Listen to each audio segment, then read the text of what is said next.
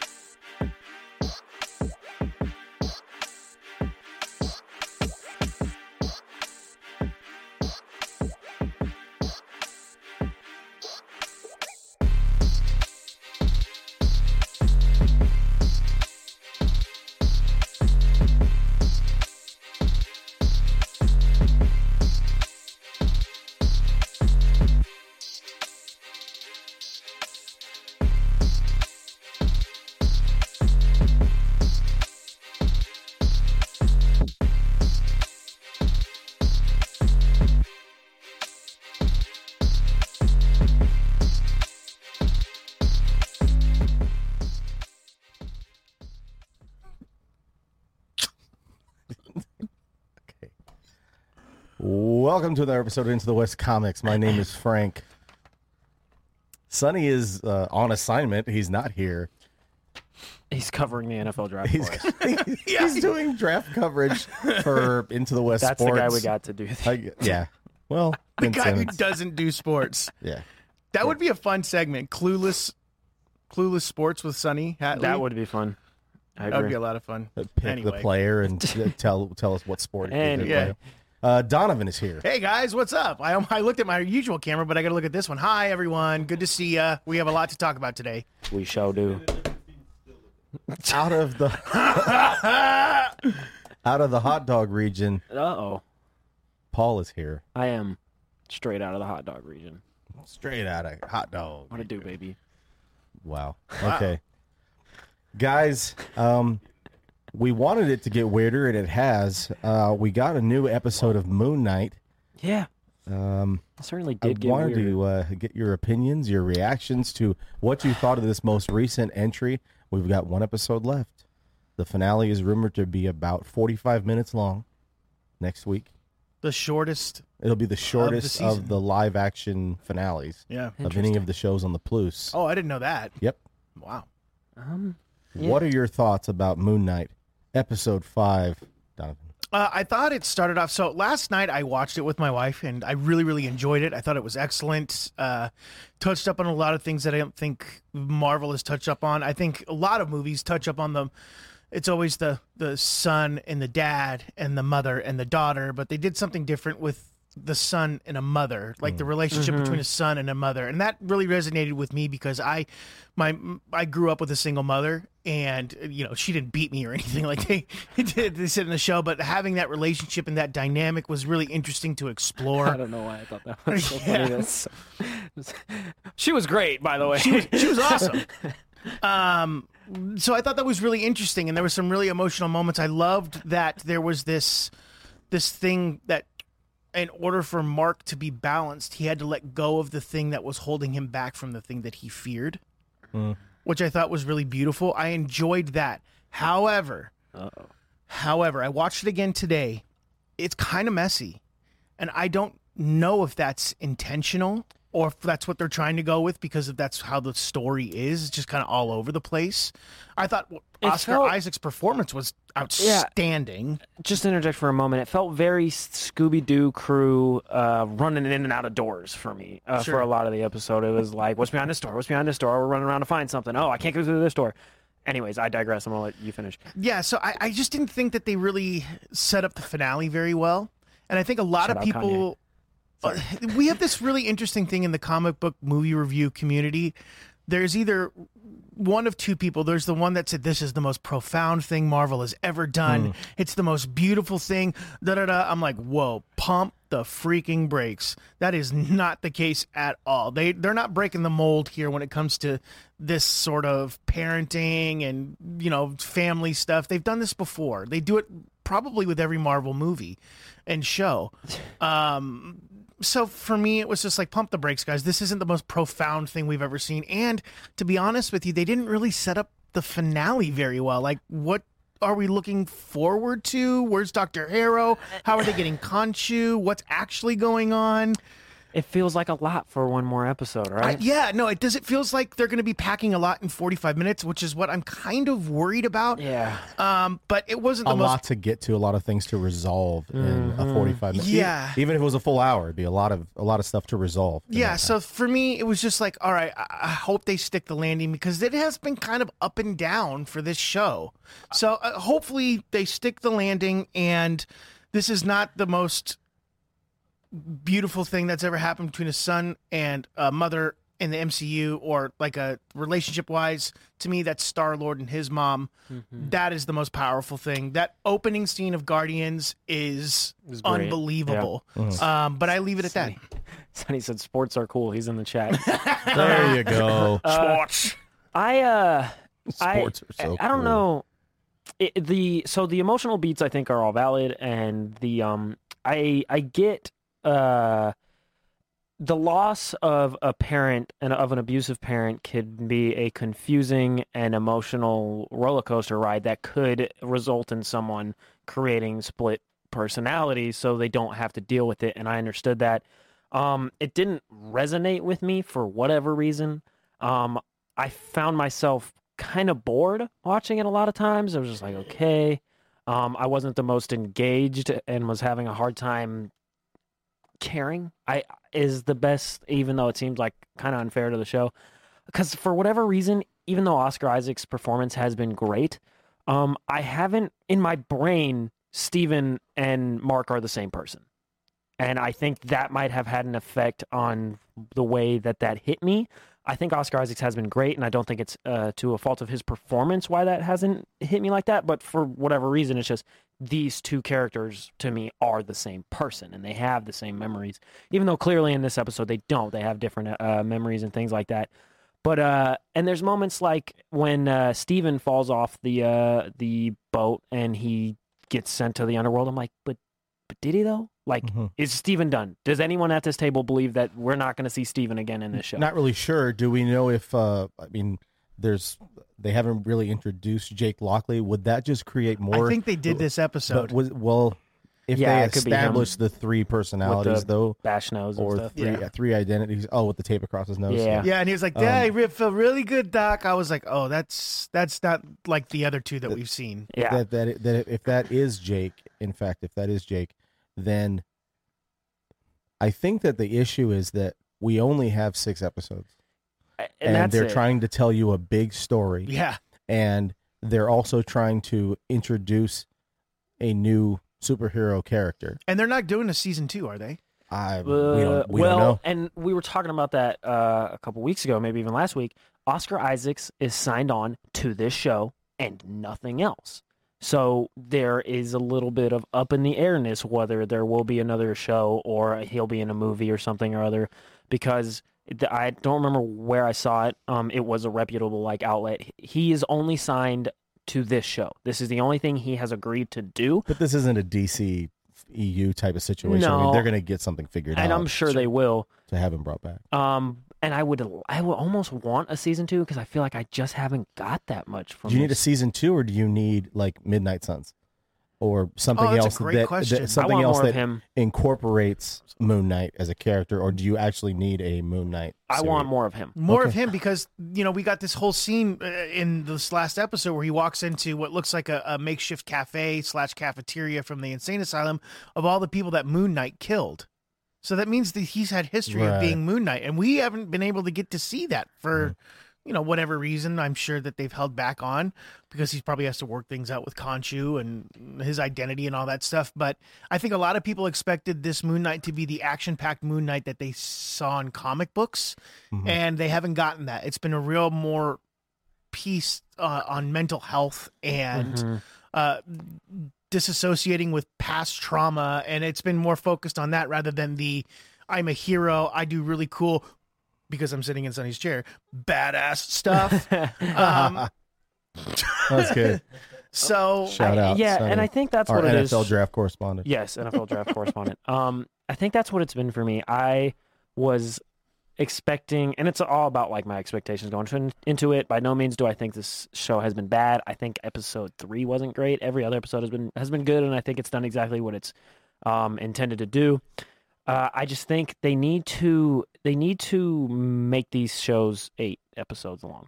I think that spreading that out a little bit would probably work a little bit better if they went to 8 episodes. It would probably that's where I'm it would at. probably help a lot of people. Yeah, and that's where I'm at the end of this episode. I'm like, okay, all of this is great, but you have 45 minutes to wrap everything up. And you're dealing with trauma while you're still figuring out whose identity is what and where they are exactly in place if they're in a mental hospital. I mean, one thing that can be said, and I think that Sonny would agree with us, this is one of the best Plus shows to feature a hippopotamus. This is one. It's one of the best. Yeah. It's near the top, I think. Yeah, no doubt.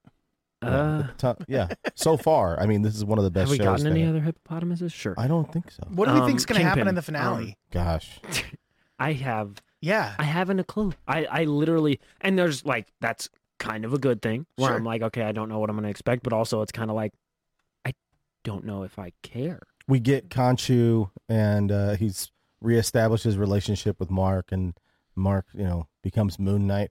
One of you guys were talking about it in the chat, I think last night. It might have been Paul. Is that for a 6-episode series about Moon Knight, we really haven't gotten a lot of Moon Knight. That Exactly. it was me. I was saying we've had almost 4 hours of the show so far, but over 5 episodes probably works out to about 4 hours of show, like actually watching the show, and we've gotten 10 minutes of him as Moon Knight, and honestly, the time we've gotten him as Moon Knight, I don't think has been that compelling and interesting. Like I talked about a lot in episode 3, I didn't love those fight scenes, and I didn't think they were that intense. How many guys have we seen Moon Knight fight where he's not just like mowing through some like mobs and in an unconvincing choreography? Like, and it's littered throughout this show. Like last night, Steven punches, or last night, Wednesday night, whatever, punches Mark. He punches him, and the edit point where he punches him is horrible. Like, I did not believe that he just punched himself. It looked like he threw the punch. The edit point, at no point does it look like he connects, and it takes me out. And you're like, well, it's one little moment. It takes me out. It looks goofy, and you're telling me that this guy just punched this guy, but he didn't. It doesn't look like he does. It very was clear that whoever the stunt double in that scene was stopped throwing the punch short, which is what they do in every scene, but some scenes do it better than others. And it was very weird and jarring, and I was like, well, why was that so bad? I've never seen stuff like that in a Marvel show before where I'm like, this was weird. Like, it didn't gel and wasn't edited well. And I just want more of him being Moon Knight and being, like, fighting weird Egyptian animals, or, like, if we would have got Moon Knight fighting that weird blue Egyptian monster or whatever, would you have rather watched that blue Egyptian monster stalk Layla, which was a good scene. I actually enjoyed it. Or would you have liked to see Moon Knight throw down with that thing? Because we haven't gotten Moon Knight throwing down with anybody yet. Yeah, the only thing we've really seen is him beat 2 dogs and kill some black market dealers. Exactly. The one scene that I've really loved from last night's episode was the birth of Moon Knight. I loved when they showed all the dead bodies and him dragging himself to that thing and ready to kill himself. And then Khonshu speaks to him and he says, your mind is fractured. You're perfect. And if you want to live, you'll live. I think they should have shown that scene at episode 1 right before the Marvel credits go. Dun, dun, dun, dun, dun, dun. I think they should have showed that right at the beginning, and then everything else followed from there, because it's like, that's what would have hooked people in. I want more Moon Knight, and I think hopefully we'll get more next week. But if this is it for Moon Knight as far as a season or a continuing season, then I hope that he really does some cool stuff in Midnight Suns when they eventually have that story buttoned up. Exactly. So he doesn't even have the suit right now. Like, he does not have the powers of the Moon God right now. How quickly into this last episode is he going to get them back? Is he going to get them? They're going to have to hurry, because if it's only going to be 45 minutes. Is he going to get him in the first 10 minutes? Which it's like, okay, like it feels like it'll probably be a little rushed, or is he going to get it with 10 minutes left to go? And it's like, I only have 10 minutes more of him being Moon Knight. I think the finale could be great. I think it has the opportunity to. I think it's been engaging, and like I said, it hasn't been bad. And if it sticks the landing, it'll kind of mold my opinion on this. But I'm just kind of like, what are they gonna do? What I'm trying to figure out is that you neither of you guys are really saying that you don't dislike the series. It's not done yet. It's that it isn't what you expected. Exactly. And you're not really sure if we're going to get. I have a feeling for the finale that it's just going to be kind of like we're not going to have that feeling that we get from a finale where there's going to be that payoff. We're like, oh, cool. They answered all my questions. This whole situation is resolved. I know exactly where everybody's at.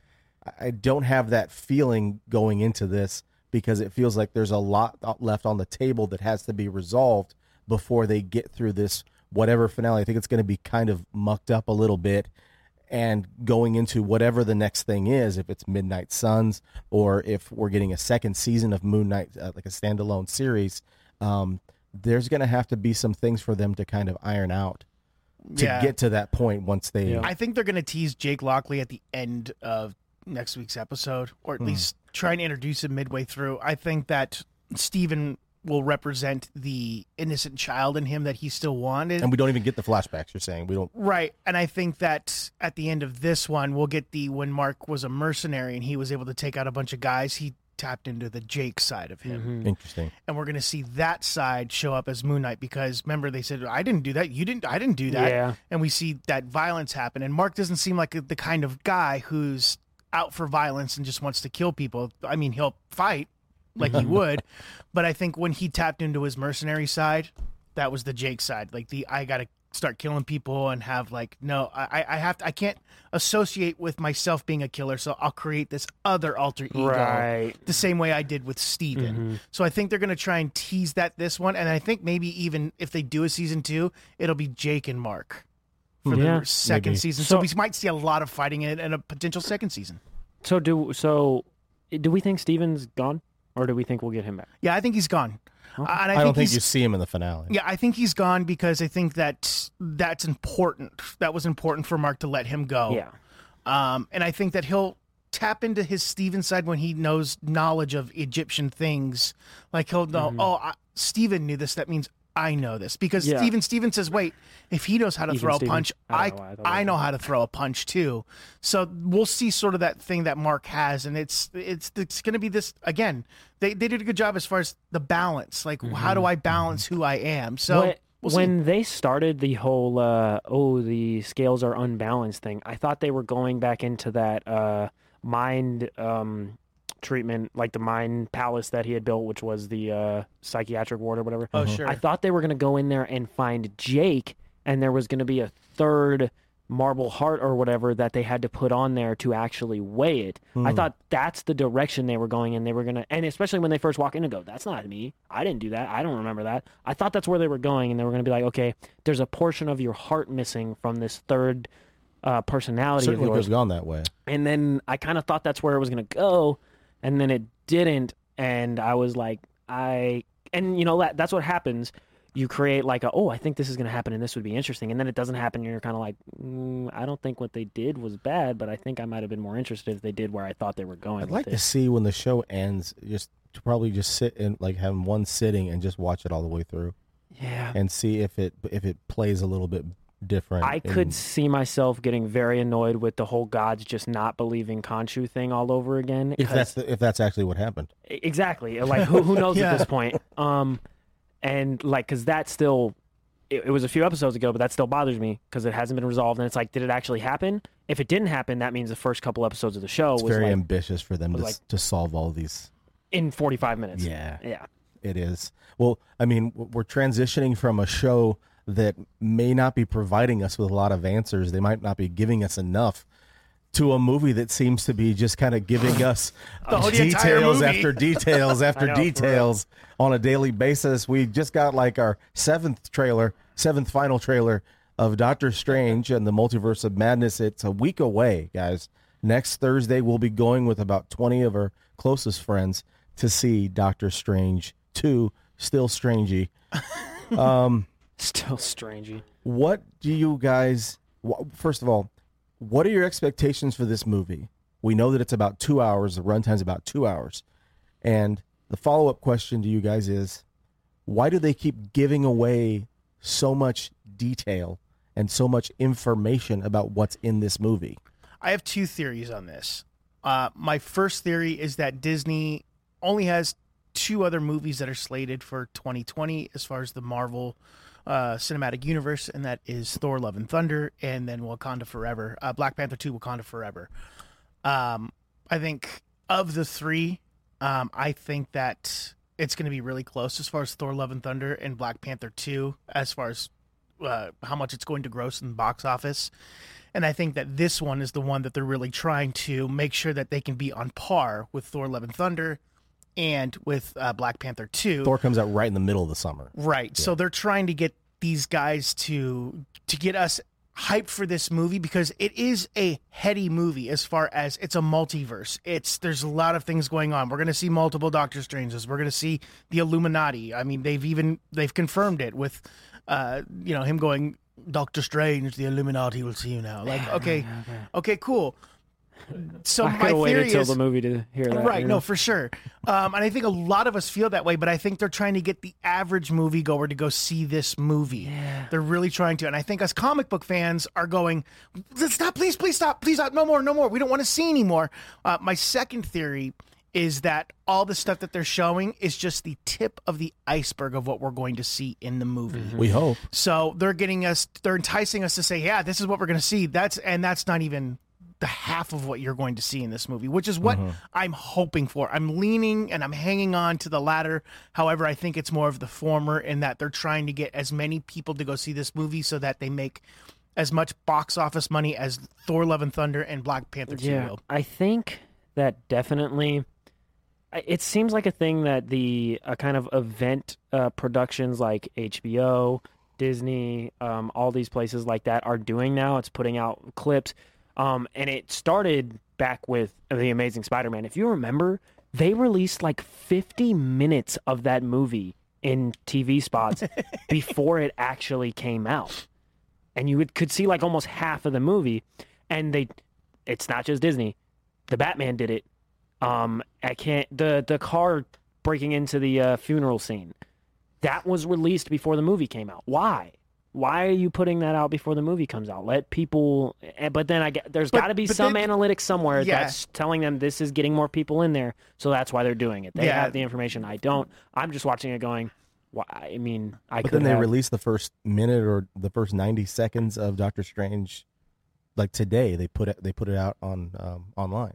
They put the first minute. That's so weird. They put the first minute or 2 minutes of the movie out. And we're talking about like. Why? The clip with the Illuminati thing, and you're like, okay, well, we're trying to get the average viewer in, but what does the Illuminati mean to a regular viewer? I'll tell you what it means. They think Illuminati, and they think Jay-Z. of what... No, honestly, they think... Beyonce, okay, I get it. They think that Zuckerberg. It's the Illuminati that we're used to or that we're accustomed to. They hear the word Illuminati, and it's Illuminati, and they psychologically go, oh, what is the Illuminati? I've never heard. This is in Marvel? Fair. Oh my gosh. So, and then they go see it, and then they're going to be like, oh my gosh, Professor X from X-Men is... What is the This is crazy. Yeah, that's what the average moviegoer is going to see. Us, we go, don't tell us that. We want to see that when it happens in real time. Please don't. Right. So, and they showed a big clip today with Captain Carter. I didn't see that one. With her shield backing off, fighting Wanda. And then they showed Professor X wheeling into frame, right justified in his yellow chair, just his arm in the yellow chair. Nice. New X-Men. Pretty interesting. And then you hear his voice, and he says another line, and I forget what the other line was. But I'm hoping that this is just the tip of the iceberg and that we're going to see even crazier stuff that happens with it. I've seen a lot of people say, oh, the King, Sam Raimi is back. Well, I'm like, oh, guys. I want to talk about Sam Raimi a little bit. Sam Raimi's awesome. He's great. But the last great comic book movie that he did was Spider-Man 2. Spider-Man 3 was not good, guys. It was Whether not it was good. his fault or not. Sure, exactly. And I even heard on the John Campea show, he was talking about, Sam Raimi being upset or with the reshoots and all this stuff. And we kind of talked about it last week, which you could go check out. But Kevin Feige is the one that controls everything. Yep. And that's what what John Campea said on his show, is that he's the one that does it. They run this like he's the showrunner. They run it like it's like a TV show. They don't run this studio like it's a movie studio where it's not going to be released and let it goes through him. Right. Yeah. We're going to bring a director and they're going to do their own thing and we're going to back off. No, Kevin Feige is the executive producer and he calls the shots. Mm-hmm. I mean, they just announced yesterday at CinemaCon that they're going away to plan the next 10 years for the next MCU phase. So he's very much involved in every single finite detail. So as far as Sam Raimi, the King is back, maybe I would hope that if Sam Raimi was coming back and we were like, yeah, he's back, it would be his own movie that he wrote, that he directed, that has nothing to do with comic books. Then I would say that the King is back. But in the meantime, he's a vessel for Kevin Feige and the MCU. Paul, do you think that the reason why we're getting so much footage for this movie is because they're concerned about how the movie is going to perform? I think because they had to go back and do all these reshoots and add this other stuff. Maybe they're afraid of perception, which is what I wanted to get into about Sam Raimi. He's not helping that. No. You're trying to sell this movie. I just watched an interview where he goes, well, and he wasn't really like attacking them. It didn't seem like he was like oh, Marvel sucks. But in the video he's like, well, you guys are saying this is my movie, and it's really not my movie. I just kind of came in and did whatever everyone told me to. And then people are sharing that on Twitter and being like, take this for what you will, as an attack on Marvel. Sam Raimi, if you did not know what you were getting into with this, you should not have signed on. If you were surprised that Kevin Feige and everyone else had their hands involved in everything, then you just we're driving down the road with your eyes closed, avoiding all the signs. It was the same thing with Edgar Wright. Edgar Wright wanted to put his own spin on Ant-Man, and Kevin Feige was like, no. I mean, that's great, but that's a little different for me. This is different. Because the Ant-Man movie was supposed to come out in the phase 1. It was supposed to be one of the very first movies that came out. And so Edgar Wright was going to have more freedom to build whatever he wanted to build. And then it got to the point where it got pushed back so much. And Wright understood where Marvel was coming from. He goes, I get it. It's got to fit, but I don't really want to be a part of it anymore. Raimi can't make that excuse. He can't say, well, I was signed on before this became what it was. He came on decade into it and is surprised. Because it was Scott Derrickson was going to be doing it originally. Derrickson was going to be doing it. And why did he pull out? Do we know why he left? He exited the movie? Creative differences. Yeah, everybody's got them. I don't understand these directors that come into the MCU and think that they're going to put their own creative spin on this. Yes, I'm sure that they'll come up with amazing shots. I mean, for example, Ryan Coogler, he crushed it with Black Panther and really represented Black culture very, very well. And we got to see that. And that's what he provided for the MCU as far as what takes place, as far as storyline and future of what happens to Black Panther. Feige had his hands all over it. Yep. So, but that's what I think you should bring. You bring your portion of what you are to the MCU. Like Taika Waititi and James Gunn and even Ryan Coogler, Favreau and the Russo brothers. But I think where it starts to become kind of their butting heads is where Coogler and the other guys clearly came and said, hey, this is the story. This is the emotional beats I want to tell. Let's tell it within the story. Help me, Kevin. Let's get this plugged in the way I want to make it and the way you want to make it. It seems like maybe Raimi came in and was like, well, I want this, and that to happen, and I want these things to go like this. And Feige's like, whoa, I understand and I respect your vision, but we've got dozens and dozens of movies to come out, and we can't just let this not fit into the pieces that it is, because the way these movies fit together is help to what make it the worldwide phenomenon that it is, if we're just doing stuff to do it. I'm sure there was something that Raimi wanted to do and Feige was just like, I love that, but it's just not going to work for the stories in the future that we're going to tell. And now Raimi's like, well, I wasn't really able to tell exactly what I wanted to tell. Dude, why? Okay, all right, you're just kind of, and if you have your opinions on that and you're like, I don't like that Marvel does that, that's fine. But what I'm saying is Sam Raimi should have known that they were going to do that. Sure. And Sam Raimi, I know that he said in interviews a long time ago that he wanted to do a Doctor Strange movie. He even referenced it in Spider-Man 2 when he's like, when J. Jonah Jameson's like, Doctor Strange. He goes, nah, that's already taken. Oh, yeah. He references that, and that was Sam Raimi's way of saying to studios and to Columbia Pictures is like, hey, if I'm done with this, I'd love to do a Doctor Strange movie, and then obviously didn't get the chance to do it. So, and now he has gotten the chance to do it. And I think he wanted to bring what he had, 20 years ago into what is now. And that just doesn't work because Scott Derrickson and Kevin Feige already established what this Doctor Strange is. I'm sure we'll see a Doctor Strange of what he wanted from his past in this movie as another different Doctor Strange from a different universe. I'm sure that's very possible. But guys, this is going to be a movie that's going to just Polarizing. It's going to polarize, I think, some things, but I also think it's going to make so much money in the box office. And to be honest with you, I think it's going to be a lot of fun. I think this movie is going to be a good Marvel movie. I don't think it's going to be the greatest Marvel movie of all time. But guys, we get Scarlet Witch, and not just Scarlet Witch, like her at her most powerful we've ever seen her before in the MCU. We also get to see, now Captain Carter's going to be in this. We get to see Professor Illuminati. X, the Illuminati. We get to see some amazing things. I'm looking forward to seeing this movie. Marvel has not disappointed when it comes to Doctor Strange. Everything that I've seen Doctor Strange do in the MCU, I'm always like, dude, this is awesome. Yeah. And even the clip that they showed of him fighting Gargantua, what's his face? Not Shumagorath. Yeah, not Shumagorath. It's like Gargantua or whatever they're calling it. I can't remember what the character's name is. I'm just going to keep calling him. I watched the minute-long clip. I watched the minute-long clip. It was very impressive. It was very, very good. I didn't watch it, but I saw part of it. Well, I commented on it and I saw part of it. And you didn't see that trailer? I mean, of the hundreds. But like, there's a part where like he does something and the squid like grabs a bus or something, and it looked great. But I don't want to watch this because I want to see it in the theaters. But from the clip little part I saw and went, why are they releasing this? It looked great, and I don't really have much doubt in my mind that this is going to be fantastic, and it's going to be. I think it's going to be fun. It's going to expand into the rest of the phase, whatever we're in, phase 4, phase 5, whatever this is.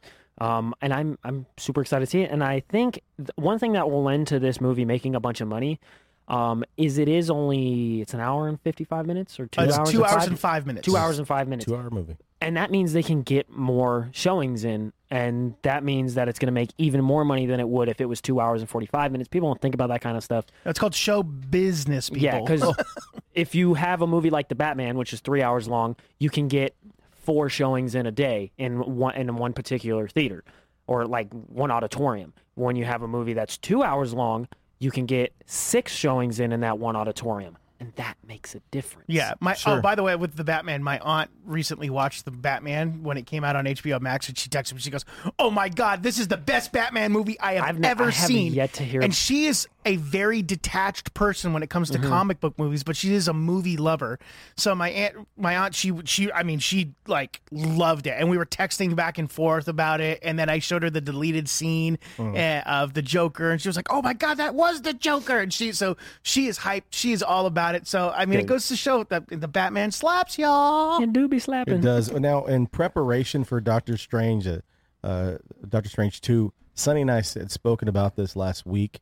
We're talking about the essential viewing list for Doctor Strange 2. Before you go see Doctor Strange 2 next week, we put together a few options for you, and I wanted to get your opinions about what you think is the most essential of this essential movie list or viewing list for going into Doctor Strange 2.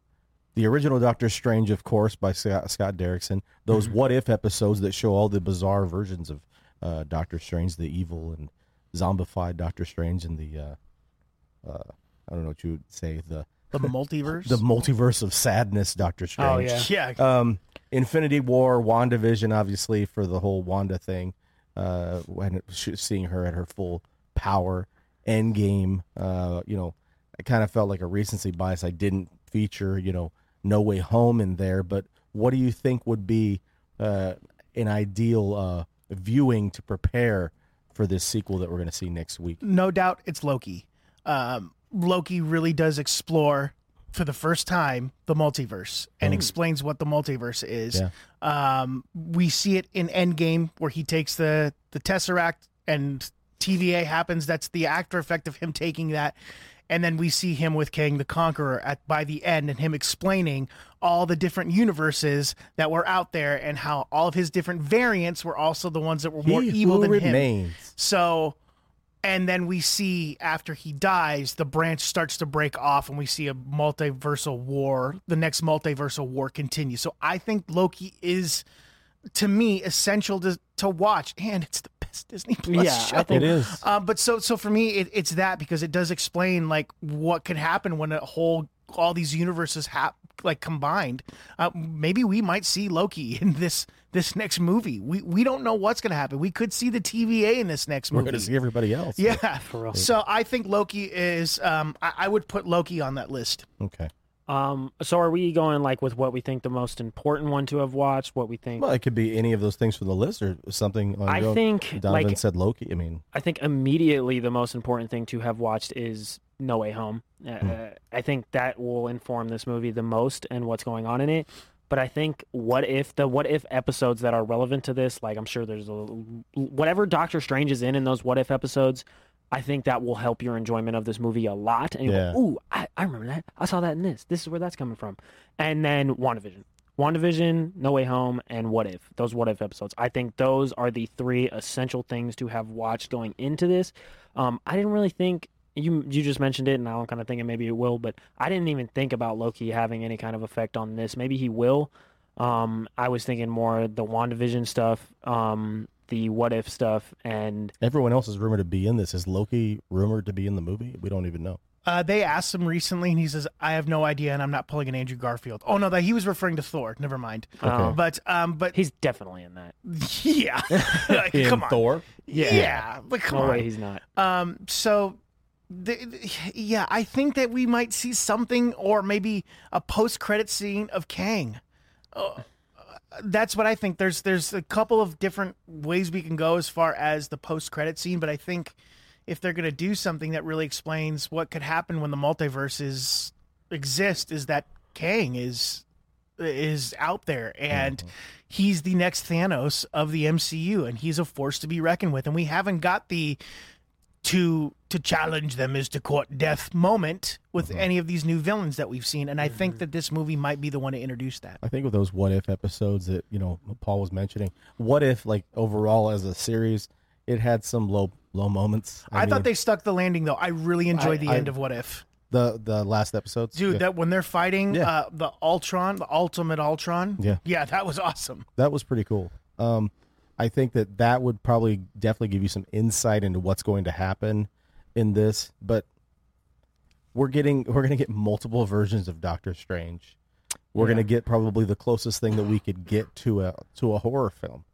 Really. I mean, originally that was Scott Derrickson's plan, was to make this into a horror film. Yeah. We know that Sam Raimi has some horror roots to what he tries to do with films. Yeah. So, I mean, there could definitely be some notes in there to where we are, a little scared, maybe some little jump scares. Maybe we get that. But I think that the fact that, Paul had mentioned it, the fact that the movie is 2 hours long, I think the movie's gonna hit the ground running, because it has to, because we have so little time and so much stuff to include in the movie.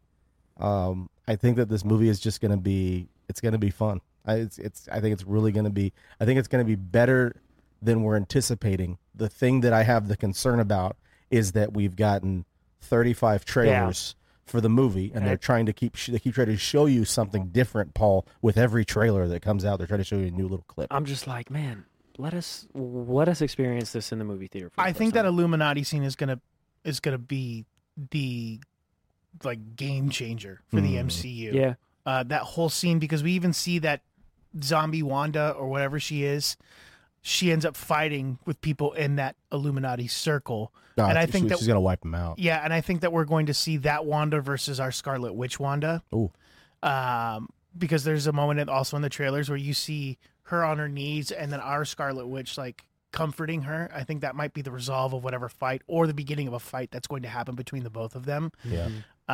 But I think that Illuminati scene is going to be groundbreaking, because we get Professor X in the Illuminati to be happening in this universe. We haven't gotten any X-Men, and Scarlet Witch really is the first one. So there is also the potential of a post-credit scene where we see Professor X talking to our Scarlet Witch and saying, "I know exactly what you are, and there are many like you out there." So there's also that potential of happening.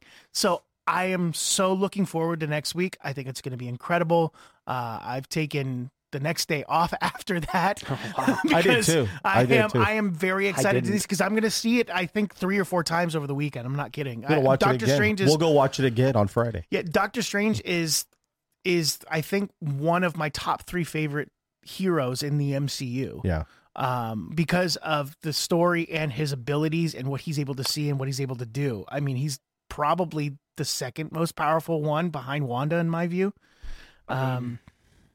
As far as his abilities and what he's able and capable of doing. I was going to say, I think he's probably the most powerful if he's left to his own devices. Yeah. And I think we're going to see that with some of the alternate versions and what he's capable of and the type of energy he can absorb. And you're going to go, this dude could be problems if he didn't actually like everybody. Yeah. You had mentioned that there were some announcements coming out of CinemaCon. We're not sure if they showed footage or a trailer of some sort for the Avatar sequel. Mm-hmm. Avatar 2, we have a title now for the sequel, The Way of Water. Way of Water. It's going to be out in December. They're actually re-releasing the original Avatar in September. For the 13th time. For the 13th time. And try to get that, all-time grossing. They didn't just announce the second Avatar. They announced like 6 other Avatar movies. They've been saying that since the first one came out. They've been. How long ago was it when the original came out? 2009. Yeah. It's been a minute. Holy smokes. I wanted to ask you guys your opinions. How excited you are for this film, and to just kind of follow up. What do you think about James Cameron right now? Is this being his passion project for over a decade to make this happen and these future films happen? Because they're filming them all Lord of the Rings style, right? Back to back to back to back. They filmed this one and the next one, I think, back to back, and now he's going to start shooting the other ones. Oh my God, it's the best thing. She's probably exhausted between doing that and Guardians, but hey, check's rolling in. Back up the Brinks truck, baby. For real. She's busy. She had good things to say. But I mean, of course she did. So when we were talking about it however many weeks ago, I was like, meh. But for whatever reason, the closer it gets, the more I get excited. And I don't really know how to pinpoint it. I'm excited to see what Cameron does to innovate in CGI. And I think that's what you're excited for. And I think that's what I'm excited for. And I've never watched a James Cameron movie and gone, meh. He always does something, spectacle. What is the story of the first Avatar the most innovative? No, it's not. It's not the most. It's Pocahontas. It's Pocahontas, exactly. But Pocahontas is a good story. Yeah. And I think it was an interesting way to tell it. The CGI is incredible. The acting is good in that movie for the most part. I've watched, if I really were to have a counter to see what movies I've watched the most in my entire life, I've watched that first Avatar movie a lot. I've seen that movie a lot of times. I wouldn't ever say it was one of my favorites, but it's one of those movies I throw on and I just enjoy, and it's fun to watch. I can pop in and out whenever I want. And I think it's too good to call it a guilty pleasure, because I think there are people that'll tell you that movie's bad, blah blah blah. But I think there's funny stuff in it, like the unobtainium, that's funny. I think that's an interesting way to name a difficult element to get. It's unobtainium. That's funny. In a way that it wasn't probably intended to be. But I really like that, and I'm just excited to see what Cameron does. He's always been very good at innovating and just making blockbusters. Yeah. He is him and Steven Spielberg are the blockbusters guys and have been for the better part of 3-4 decades. Yeah. And I'm excited to see him do something again. To say that James Cameron is not one of the most influential directors and filmmakers of our time is to say that you don't know anything about film. Right. Yep. The first Terminator movie, we had never seen anything like that before. Aliens. Even Aliens. Oh my gosh. You watch Aliens and you're like, what the heck, dude? This was amazing. They took Alien and made it an action movie. Unbelievable. Yeah. We got a queen alien and a bunch of it was insane. Then you get Terminator 2 Judgment Day. You get maybe some people might consider that the best movie ever. Yeah, it's certainly the best Terminator movie of all time. We get the T-1000 and that CGI of a liquid metal robot. That was unheard of in the 90s to see technology. I believe they won an Academy Award for Best Visual Effects. And to see his the way his movies carry into the next. Abyss with the water monster, Yeah. and then Oh, you can see great. how that influences. And then there was the another T-1000. indie movie he did, Titanic. That was, Oh yeah, I mean, come Huge on, you independent- guys. Titanic really Titanic. big independent success. was I think it's tied with Return of the King for the most Academy Awards ever won at 12. Yeah, So, 'Cause and it even won- if you watch Titanic, to me, Titanic is a guilty pleasure. I know a lot of people like to say it's cheesy and there's cheesy moments. It's a romance movie, but if you're walking through Best Buy and Titanic's on while some of the screens there, you're going to stop for a little bit and go, I remember where I was when I first watched Titanic. I remember when I was when she was being drawn. Anyway, I was a little boy. I was Okay. discovering new things in life. Probably not do a Cosby impression. This is going off the rails fast. My coffee's kicking in. But even with Avatar, Avatar wasn't, again, like what Paul said, it wasn't like this groundbreaking No. story, but technically you watch it. I think I watched it 5 or 6 times in theaters for the technical aspect because I couldn't believe that I was watching what I was watching, because they would go Visually, from it's incredible. Sam Worthington Yeah. being Sam Worthington, and then he was going into his avatar, and I was like, oh my god, they really did travel to another planet and get giant blue and people. it made me believe that this could Really? happen. Like, no, for real. That's It- why the movie's taking 12 That- years to make the that's sequel. that's what a movie's all about, getting immersed and feeling like this world could actually be. And as unrealistic as it is, that movie made me feel like I could live in that world. It immersed me, and I felt like this could be a real thing that happened, and I could see these tribal people dealing with all these foreigners coming in, and this beautiful place where islands float and waterfalls are flying. Yeah. And it made me believe that an island could float with a flying waterfall in like the most way, and like as much as it possibly could. You know what I mean? And James Cameron, one of his heroes is Jacques Cousteau. I mean, who was a submariner and discovered the oceans and Didn't all the Cameron things live about- in like a submarine for like a year or something? No, so Cameron, what he did was, there's an amazing documentary that he did with National Geographic where he went to one of the lowest parts of the ocean, and him and other guys he did with his money built this submarine that was able to go down thousands of feet below the surface of the water. And if it was so deep that if even there was a crack in the hull, he would vaporize. Like, that's how much the water pressure was. And in the show, in the documentary, you see him go down, and there's species we've never even seen before for the first time on camera. So he's an innovator in that way. And then, you see this title of the movie, Avatar: The Way of the Water. Water. So we're going to see some things that he has been working on and discovering from a science perspective. So we're going to see some amazing, groundbreaking things. And then, of course, Abyss. Like, that was an awesome movie as well. You mentioned Abyss. He developed those masks that they're all wearing when they're diving. Yeah. To show their faces. Yeah. That hadn't been done, so where you can show an actor underwater. Yeah. And see their whole face. There's a great conversation that George Lucas, and it's like a one-on-one with George Lucas and James Cameron. If you find it on Is YouTube, it like I don't know on the where it's at. Criterion or something, maybe. Yeah, it's something like that. But the two of them talk about what their movies meant and how they were inspired by it. And George Lucas is Is it Hot Ones? Yeah, it's on Hot Ones. They eat wings, and Sean from Hot Ones is like, so James, tell me about when you. And he's like, no, This is hot. This is really spicy. this is really spicy. I need This is some kinda spicy. way of the As water. spicy as Leo DiCaprio and Kate Winslet. Oh, what am I doing? Oh I don't my know. word. So, All in the my Game brings goodness. up an interesting question, which I've seen posed on the internet before. Has Avatar truly resonated in the public consciousness, given how well it did at the box office? And I think that's an interesting point to bring up I'm not because sure. it's the largest. It is the highest-grossing international film of all time. It's above Endgame after re-release. But is it a movie like that permeates pop culture that people like bring up and talk about in conversations? No, we didn't talk about it until the trailer came out or something. You know what I mean? We talk about other movies like The Dark Knight and Endgame all the time. That's an interesting question. But I think He even asked, All in the Game also asked, is this an all-time top 10? No.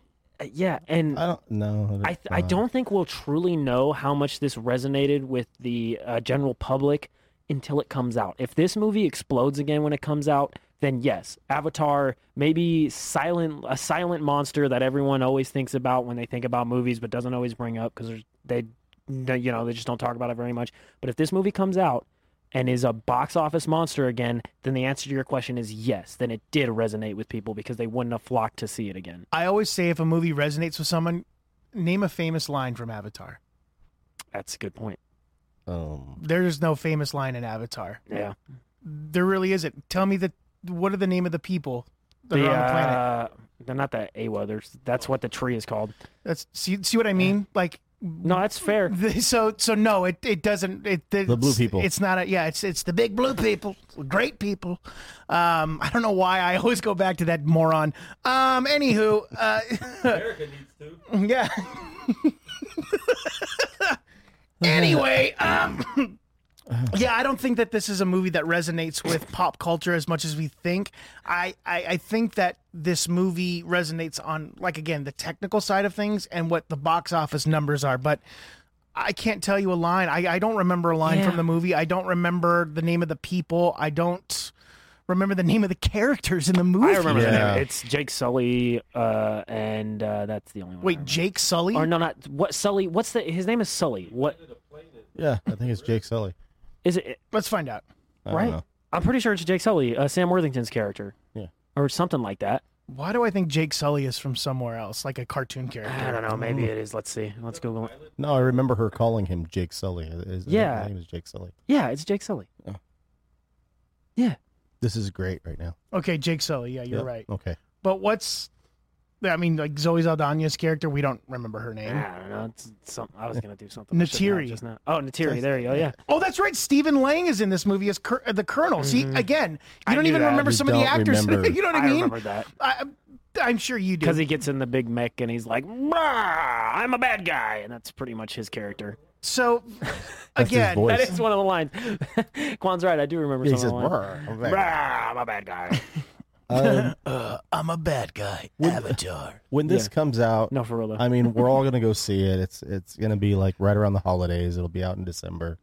I think it's gonna do well because people want to see James Cameron movies and they're gonna be interested in seeing what this is about, How the well it visual does? effects and everything. How well it does, I'm not sure. Yeah.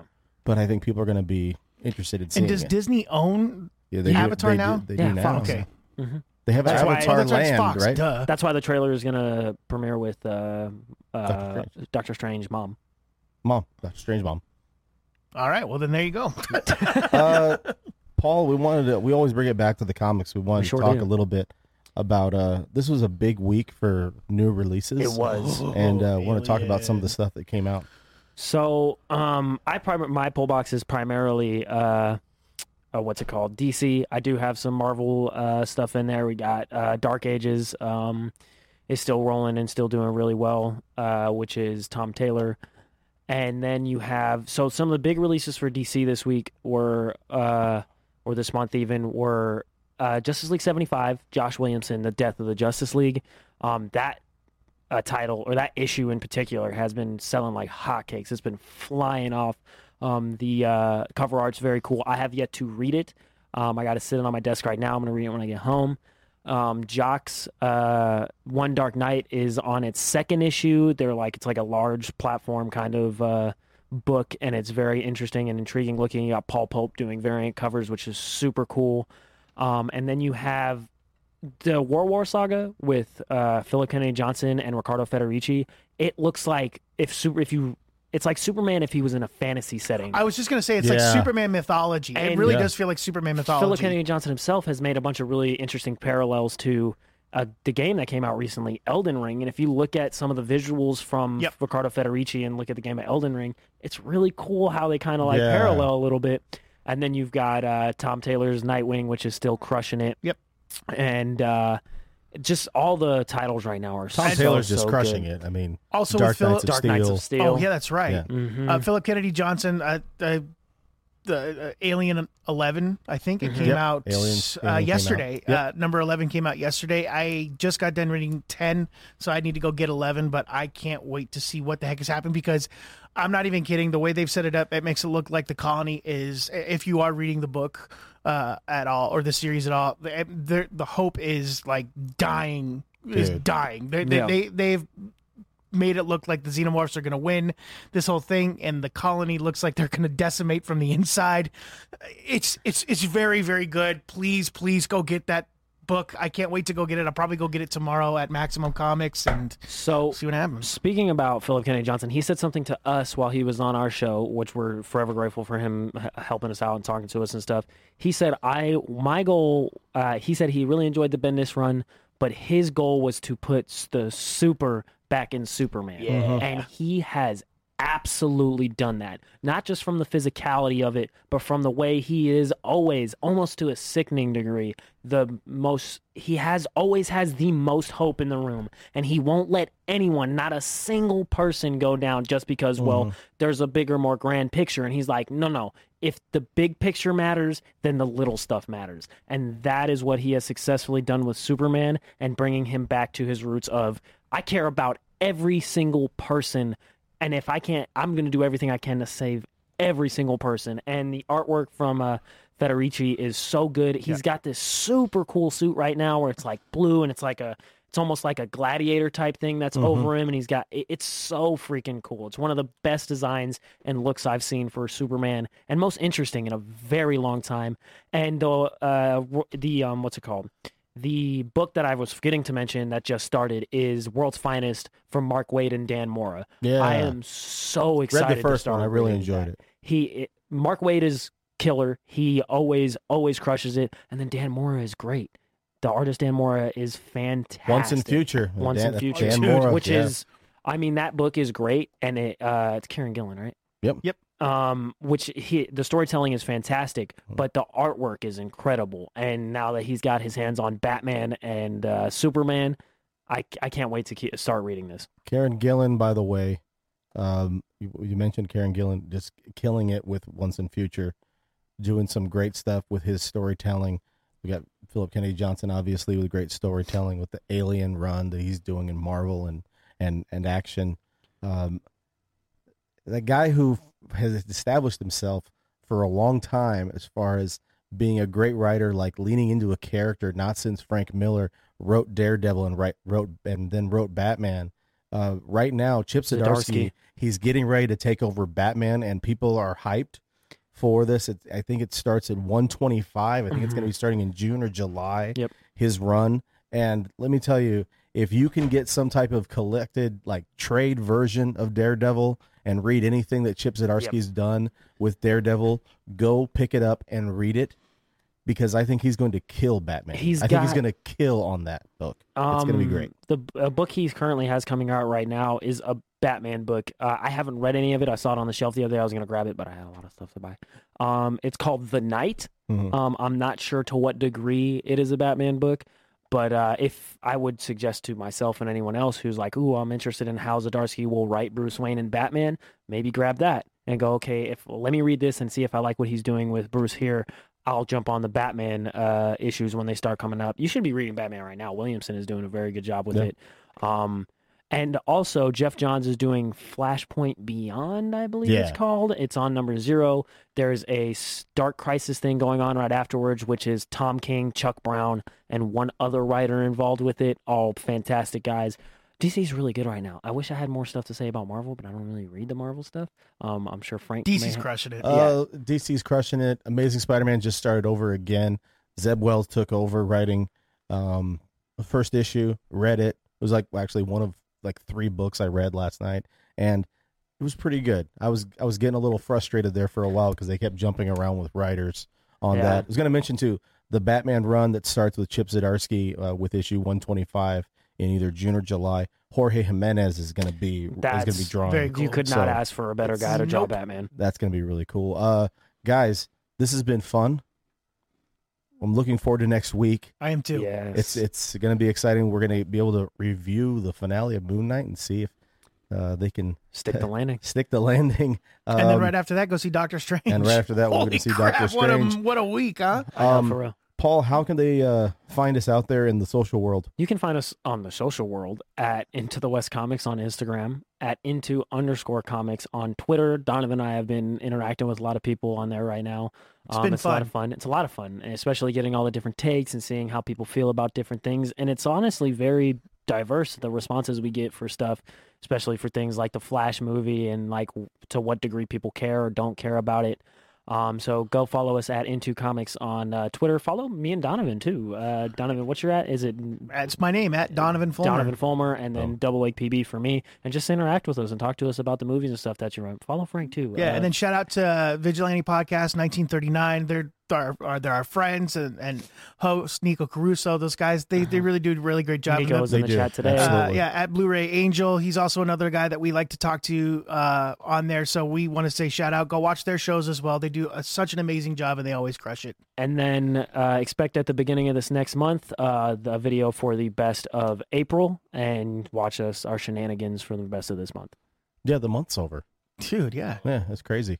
Guys, we thank you for taking the time to hang out with us tonight and all of our exclusive draft coverage.